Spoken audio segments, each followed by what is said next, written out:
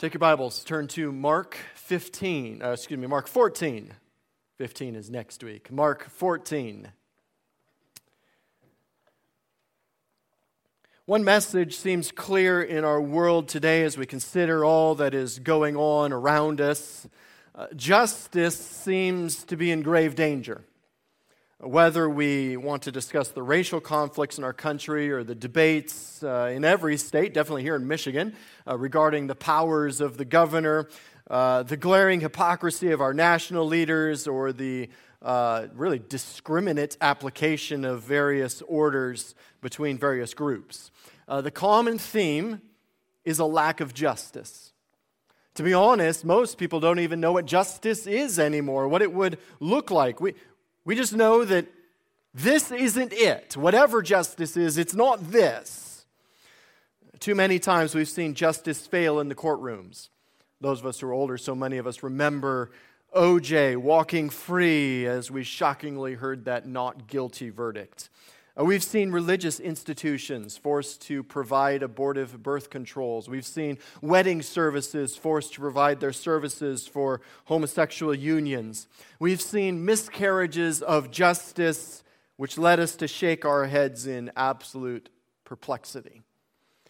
We wonder what's going to become of our world with each passing day. We wonder what kind of world our children and our grandchildren are going to inherit as justice continues to fail. But all of this pales in comparison with the ultimate miscarriage of justice that took place 2,000 years ago. On that fateful morning, God Himself experienced the most unjust ruling ever handed down. On that morning, Jesus suffered injustice. But this was not without purpose in the divine plan of God. Jesus suffered injustice to make us just. As we look at our text this morning, we'll do so in two parts, and as is typical of Mark, he sandwiches two narratives together, two scenes together in order to teach us an important lesson. And so let's look at the two scenes in this narrative today in order to revel in the amazing grace of God in salvation and to be encouraged to stand with boldness for Christ regardless of the cost. So the first scene that we're going to look at is the injustice in the courtroom. The injustice in the courtroom. This is verses 53 to 65 of Mark 14. Mark writes, "And they led Jesus to the high priest. And all the chief priests and the elders and the scribes came together. And Peter had followed him at a distance right into the courtyard of the high priest. And he was sitting with the guards and warming himself at the fire. Now the chief priests and the whole council were seeking testimony against Jesus to put him to death, but they found none. For many bore false witness against him, but their testimony did not agree. And some stood up and bore false witness against him, saying, 'We heard him say, I will destroy this temple that is made with hands, and in 3 days I will build another not made with hands.' Yet even about this their testimony did not agree. And the high priest stood up in the midst and asked Jesus, 'Have you no answer to make what it is that these men testify against you?' But he remained silent and made no answer. Again the high priest asked him, 'Are you the Christ, the Son of the Blessed?' And Jesus said, 'I am, and you will see the Son of Man seated at the right hand of the power and coming with the clouds of heaven.' And the high priest tore his garment and said, 'What further witnesses do we need?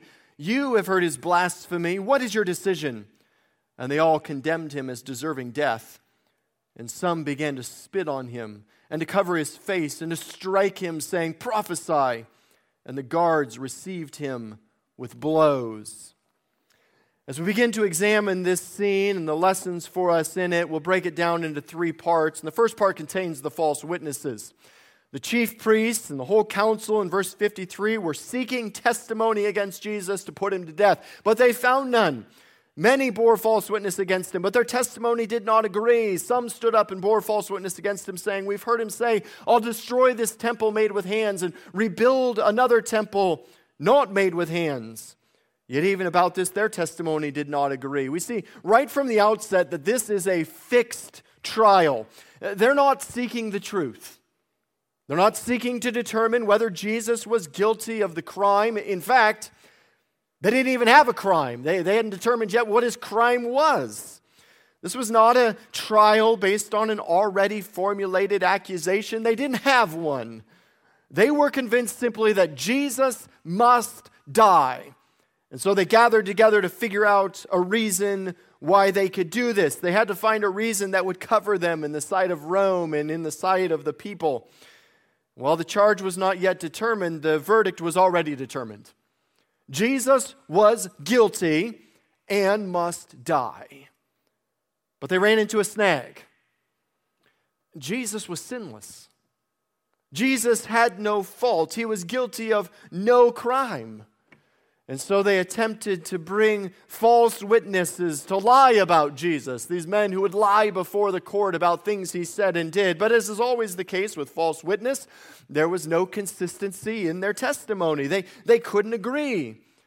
And Mark notes at this point that it appears even the members of the court themselves, the Sanhedrin, began to stand up and attempt to get charges to stick. Some stood up and falsely testified that Jesus stated he would destroy the temple and build a new one. But Jesus had never said that he would destroy the temple, simply that it would be destroyed, that it was going to happen. And you'll note they said this temple constructed with hands, but he would build a new one not made with hands. And it's interesting, Jesus never said he'd destroy the physical temple. He told his disciples instead that one day it would be destroyed. He also stated that his body would be killed and 3 days later would be resurrected. And so even in this accusation, they couldn't agree on the details. And this was important because Jewish law stated that to condemn someone to death, there had to be 2 or 3 witnesses to agree to the charge. And if they couldn't get the witnesses to agree, then the charge against Jesus would lose its authority. They would lose its veracity in the sight of the people. And so this kangaroo court decided and continued to seek a way to condemn Jesus to death. And at this point, the proceedings take an interesting turn. We see Jesus' divine statement. Verse 60, the high priest stood up in the midst and asked Jesus, "Have you no answer to make? What it is that these men testify against you?" But he remained silent and made no answer. Again, the high priest asked him, "Are you the Christ, the Son of the Blessed?" And Jesus said, "I am. And you will see the Son of Man seated at the right hand of power and coming with the clouds of heaven." The high priest Caiaphas takes control of the proceedings and begins to question Jesus himself. He asks him if he has no answer, anything to say about these witnesses, these false charges brought before him. And in your mind's eye, you can picture Jesus in absolute serenity, gazing back at Caiaphas in complete silence.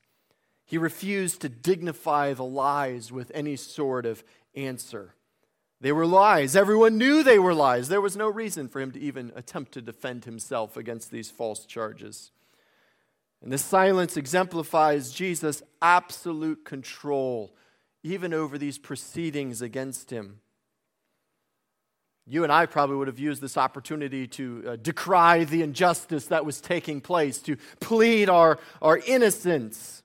Perhaps we would have cursed the Sanhedrin.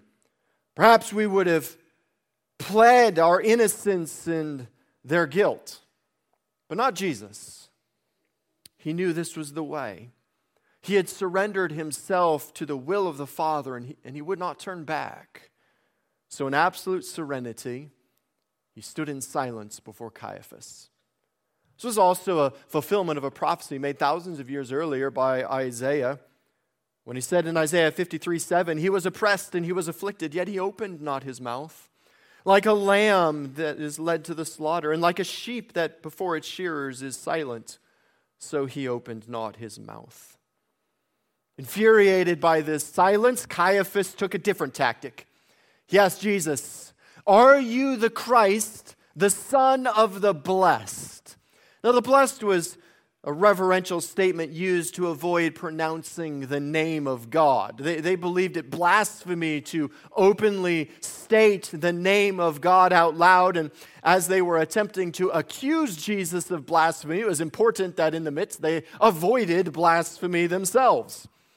Further, as they talk about the Christ, the Son of God, we need to know that they understood the Jews of that day viewed the Son of God, the Christ, solely in a messianic sense as a man. They didn't believe that the Messiah was going to be God himself. But Jesus now responds and dispels all questions. Caiaphas asked, "Are you the Christ, the Son of the Blessed?" And Jesus responds, "I am." This was more than simply a statement of affirmation. Jesus was proclaiming himself to be God by using this divine name of God, I am. From Exodus 3:14, God said to Moses, "I am who I am." And he said, "Say this to the people of Israel, I am has sent me to you." And lest there be a question that Jesus was claiming deity in this, Jesus expounds, "You will see the Son of Man seated at the right hand of power and coming with the clouds of heaven." Jesus claims to be the I am that led Israel out of Egypt, but he also claims to be the Son of Man. And this was a title found in the book of Daniel given to the second person of the Trinity, God himself. Daniel 7:13, "I saw in the night visions, and behold, with the clouds of heaven, there came one like a son of man, and he came to the Ancient of Days and was presented before him."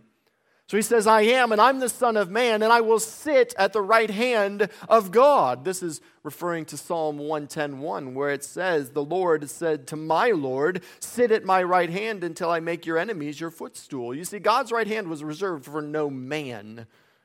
This was a claim of absolute authority through deity. Jesus stated without question that he was God in the flesh. And as if this was not enough, Jesus informed them that he would come in the clouds of heaven.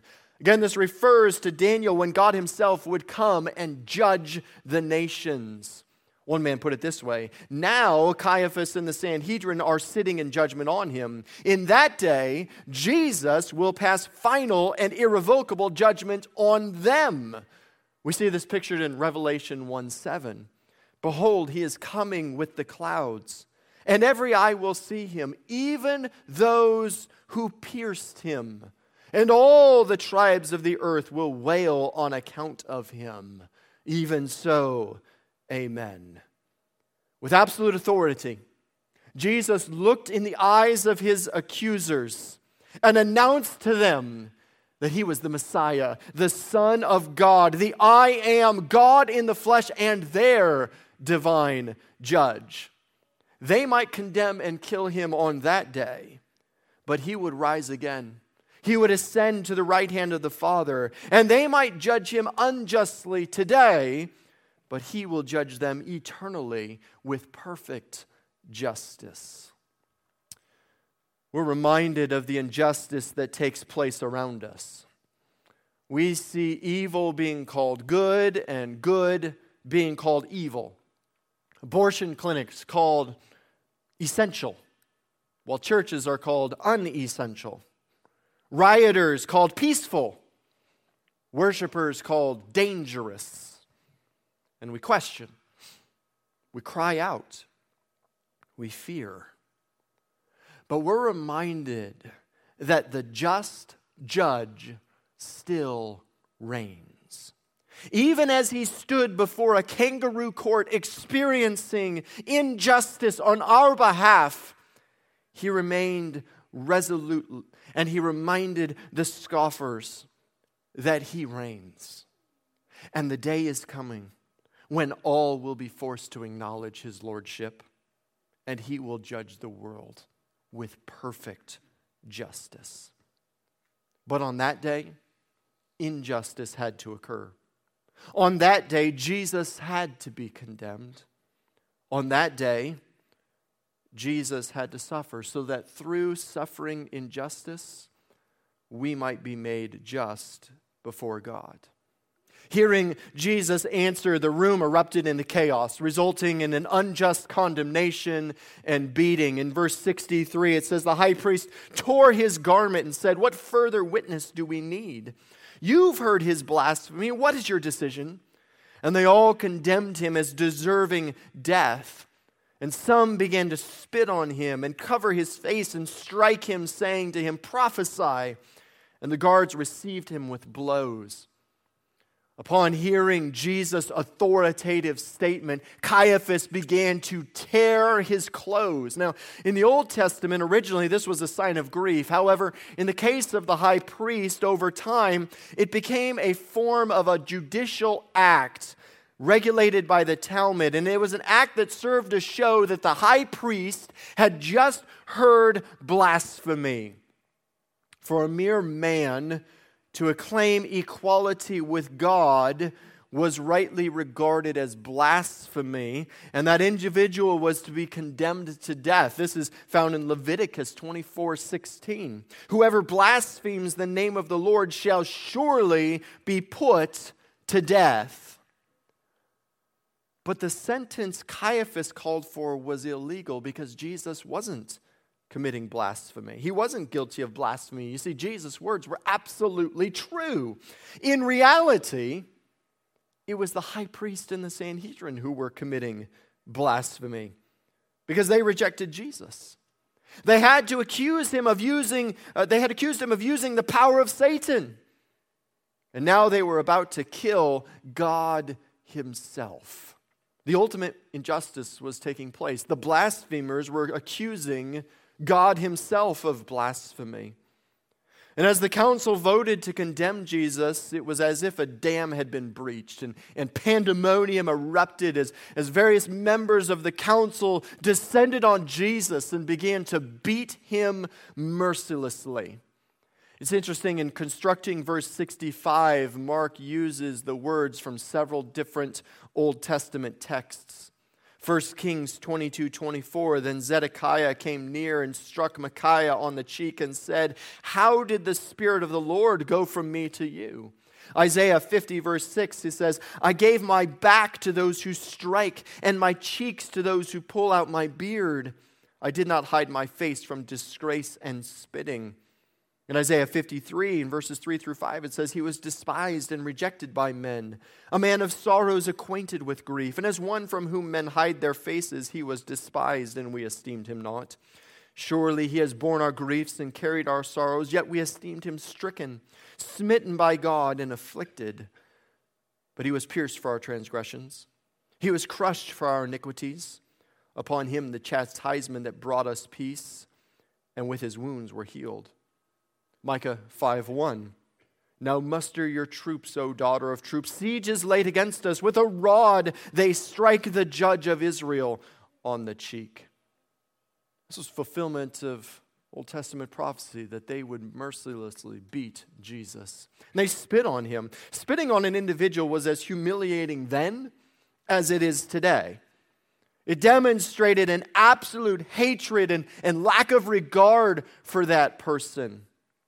Matthew 26 and Luke 22 shed light on the significance of covering his face and demanding him to prophesy. They add the words, "Who hit you?" This was their way of trying to make a mockery of Jesus' messianic claims. You see, there was a rabbinical interpretation of Isaiah 11 that stated that the Messiah, could judge by smell, not necessarily by sight. He didn't need it. So they mocked him. They covered his face. They blindfolded him. And it says they struck him. Means they hit him with their fists. Literally, they began to punch him and to beat him. Perhaps the most ironic part of their request for Jesus to prophesy as they were beating him mercilessly and spitting on him was that they were already fulfilling prophecies Jesus had made. Remember Mark 8, verse 31? He began to teach them that the Son of Man must suffer many things, be rejected by the elders and chief priests and scribes, and be killed, and after 3 days rise again. A little bit later in Mark 10, 33 and 34, Jesus said, "See, we're going to Jerusalem, and the Son of Man will be delivered over to the chief priests and scribes, and they will condemn him to death and deliver him over to the Gentiles, and they will mock him, and spit on him, and flog him, and kill him. And after 3 days, they'll rise again. So even as they're doing these things and demanding he prophesy, they were fulfilling his very own prophecy. And through this, Mark further underlines the injustice of the situation. Jesus was innocent. Jesus was who he claimed to be. It was the leaders who were evil.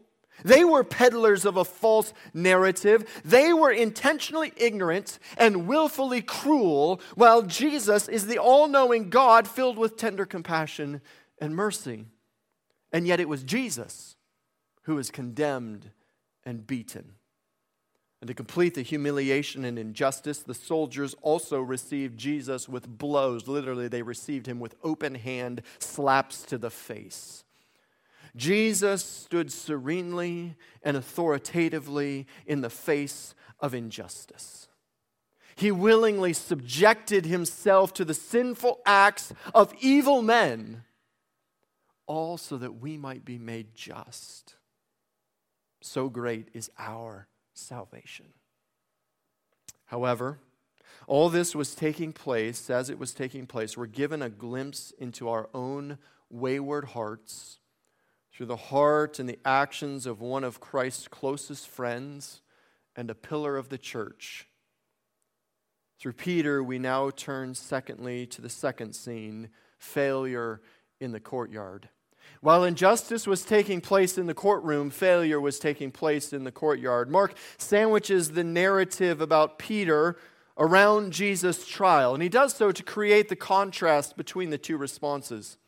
Jesus serenely and authoritatively subjected himself to injustice, while Peter failed. He begins in verse 53. They led Jesus to the high priest, and all the chief priests and elders and scribes came together. And Peter followed him at a distance, right into the courtyard of the high priest.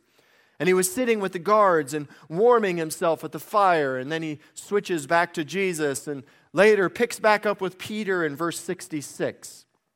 As Peter was below in the courtyard, one of the servant girls of the high priest came, and seeing Peter warming himself, she looked at him and said, "You also are with the Nazarene Jesus." But he denied it, saying, "I neither know nor understand what you mean." And he went out into the gateway, and the rooster crowed. The servant girl saw him and began to say to the bystanders, "This man is one of them."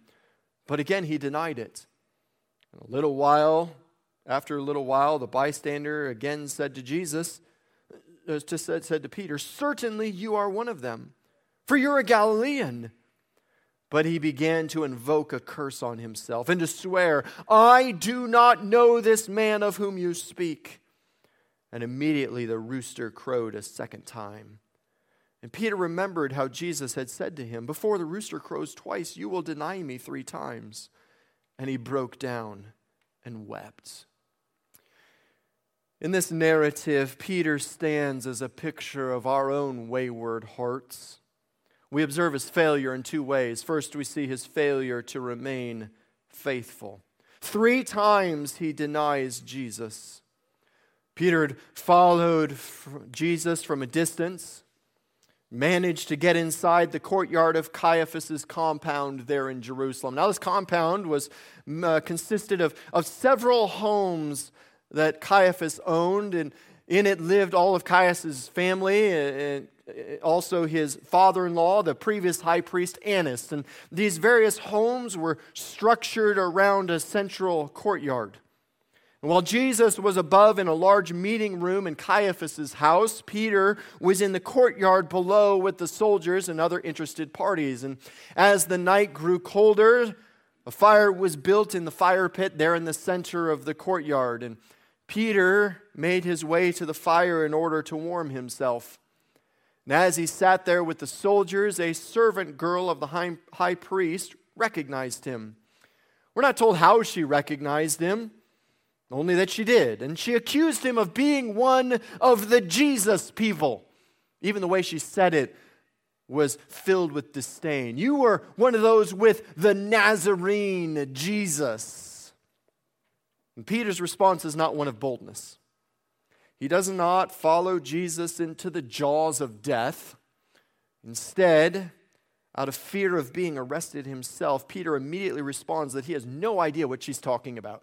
I don't even know what you're saying. But her question scares him enough that he moves away from the fire over into the gateway. Here there's less light. He hopes maybe the darkness will conceal his identity. However, it's not long before that pesky servant girl shows back up.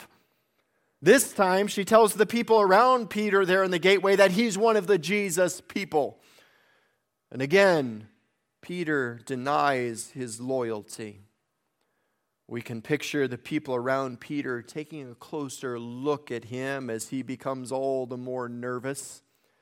Finally, one of the bystanders states, "No, certainly, you are one of them. You're a Galilean." Well, perhaps it was a distinct accent the Galileans spoke with. Perhaps it was distinct clothing the Galileans wore. Whatever it was, the bystander recognized that Peter was from northern Israel. He was from the same area as Jesus. Surely he was one of the Jesus people. Peter now is like a cornered animal. He called down curses on himself if he was lying and swore that he didn't know this man you're talking about. Mark says he invoked a curse. Peter invokes a curse on himself if his denials are false. He says, "May God's wrath pour on me if I'm lying. I don't know him." The first two times Peter denied being identified with Jesus. This last time, invoking the curse, he denies Jesus himself. Now, lest we be hard on Peter, we need to look at our own hearts. As Peter had done earlier that day, we love to proclaim our faithfulness to Jesus.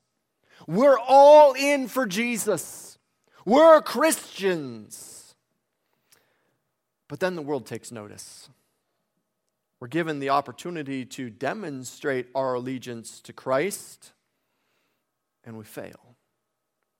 Conversations with neighbors or friends or co-workers force us to make a decision. And often we're silent.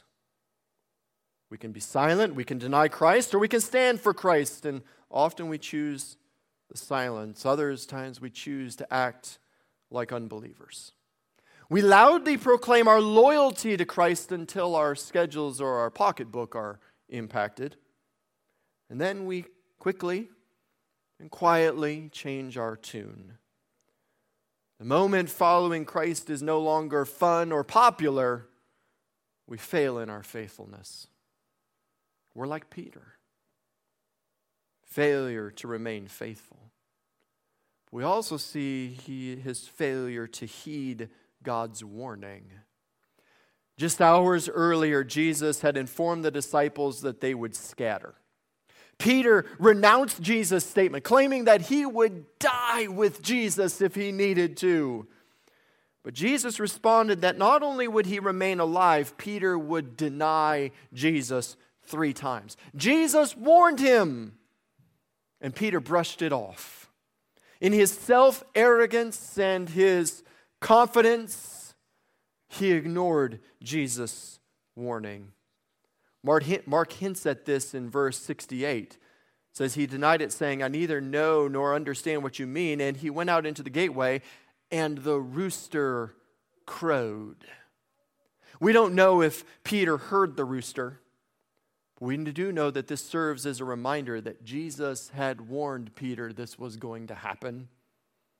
Immediately following the denial, Peter informs us in verse 17 verse 72, and immediately the rooster crowed a second time, and Peter remembered how Jesus said to him, "Before the rooster crows twice, you will deny me 3 times."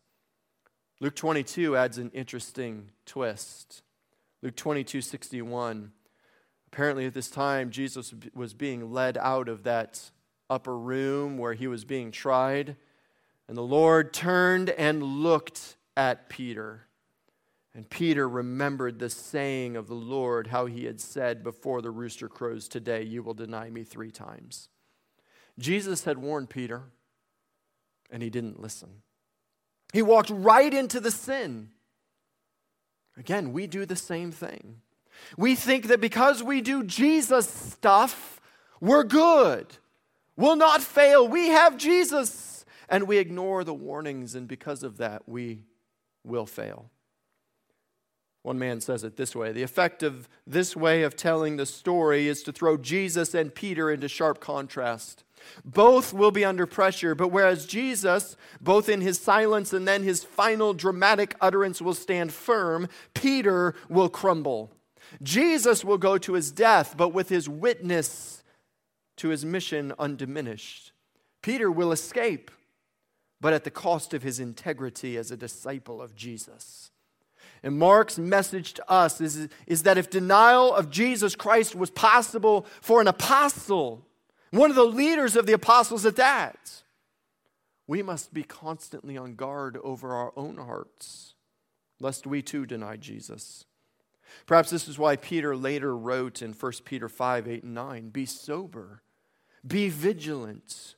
Your adversary, the devil, prowls around like a roaring lion, seeking someone to devour. Resist him firm in your faith, knowing that the same kinds of suffering are being experienced by your brotherhood throughout the world.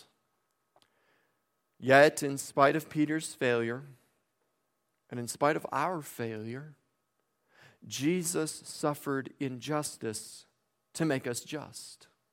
That's the glory of Jesus' sacrifice.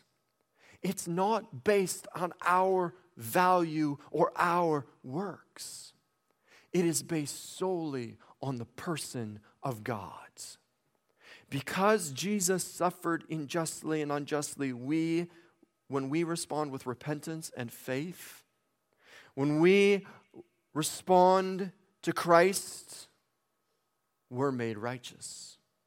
God is just to declare us righteous. When Peter realized what he'd done, he responded with repentance. Peter's weeping was a sign of sorrow and repentance. And after his resurrection, Jesus restored Peter. He became a leader of the early church. That's why Peter later wrote in 1 Peter 5:10, after you've suffered a little while, the God of all grace, who has called you to his eternal glory in Christ, will himself restore, confirm, strengthen, and establish you. To him be dominion forever and ever. Here's what we're trying to get across this morning. Jesus serenely and authoritatively suffered injustice in our place. And through his suffering, we are justified. But this comes with a responsibility. We must daily live out our salvation. We must daily stand for God. In a world that regularly, loudly, and oftentimes violently denies God, we must be willing to stand for him. We need to stand for God as boldly as many of us stand for the Constitution or for patriotism or for our political party or for our favorite sports team or for Ford or for Chevy or whatever it is you stand for. As I mentioned in my letter Friday, this world needs the gospel. Not some almost gospel, not some convenient gospel, but the gospel that states we are depraved, wicked sinners with nothing good in ourselves. But God in his love took that wrath we deserved on himself. He suffered injustice in our place so that when we make him the Lord of our life, when we turn to him, he makes us righteous. This gospel is not a popular message, but it's the only message that is the power of God. So stand for Christ. Revel in the truth of his grace. And thankfully contemplate his authority in the face of injustice. What does this mean for us? It means three things this morning. Number one, it means that you need to surrender to Christ for salvation. You see, the answer to this world's ills are not political change. The answer to this world's ills are not social change. The answer to this world's ills is the gospel. The world is in the state it is in because the church has surrendered the power of God, the gospel of Christ. Too many in the church are relying on the fact that one day when they were young, in order to appease a parent or simply to get out of hell, they prayed some prayer. But they've never come to a recognition of their own sin. They've never repented of their sin and given their lives to God. They've believed in almost gospel, not the gospel itself. And so I call you this morning to look at your life and ask yourself whether you have believed the gospel, whether you have given your life to Christ, recognizing your utter depravity. Secondly, we need to stand firm in the face of injustice. This world is filled with injustice. It is everywhere. And we are called to be a people of God who love justice, but this justice is found only in Christ. Justice does not mean that we respond in like kind. Justice does not mean that we begin to act like unbelievers. Justice means we rely on Christ and the ruler of the world who will one day make everything right. You see, we do not have to respond to evil with evil. We can respond to evil with good because one day the just judge will rule the world in righteousness. We don't have to condemn it because God will take care of it. Our call is to proclaim the gospel. And so finally, we must sacrifice all for the cause of Christ. Too often we're like Peter in the courtyard. People look at us and say, you're one of those Jesus people. And in embarrassment or in shame, we cower. We dodge the question. Too often we have the opportunity to stand for the gospel, to declare the truth of Christ, and we are silent in shame. Instead, we ought to sacrifice all for Christ. We're willing to go as far as it takes us for Christ until it hurts a little bit, and then we stop there. But God has called us to sacrifice everything on His behalf. He gave it all for us. What more can we do for Him? Rather than moan in the state of this world, we ought to stand in joyful triumph knowing that we have the answer. We hold the truth that can change this world. So let us not be silent. Let us not be scared. Let us not stand in shame.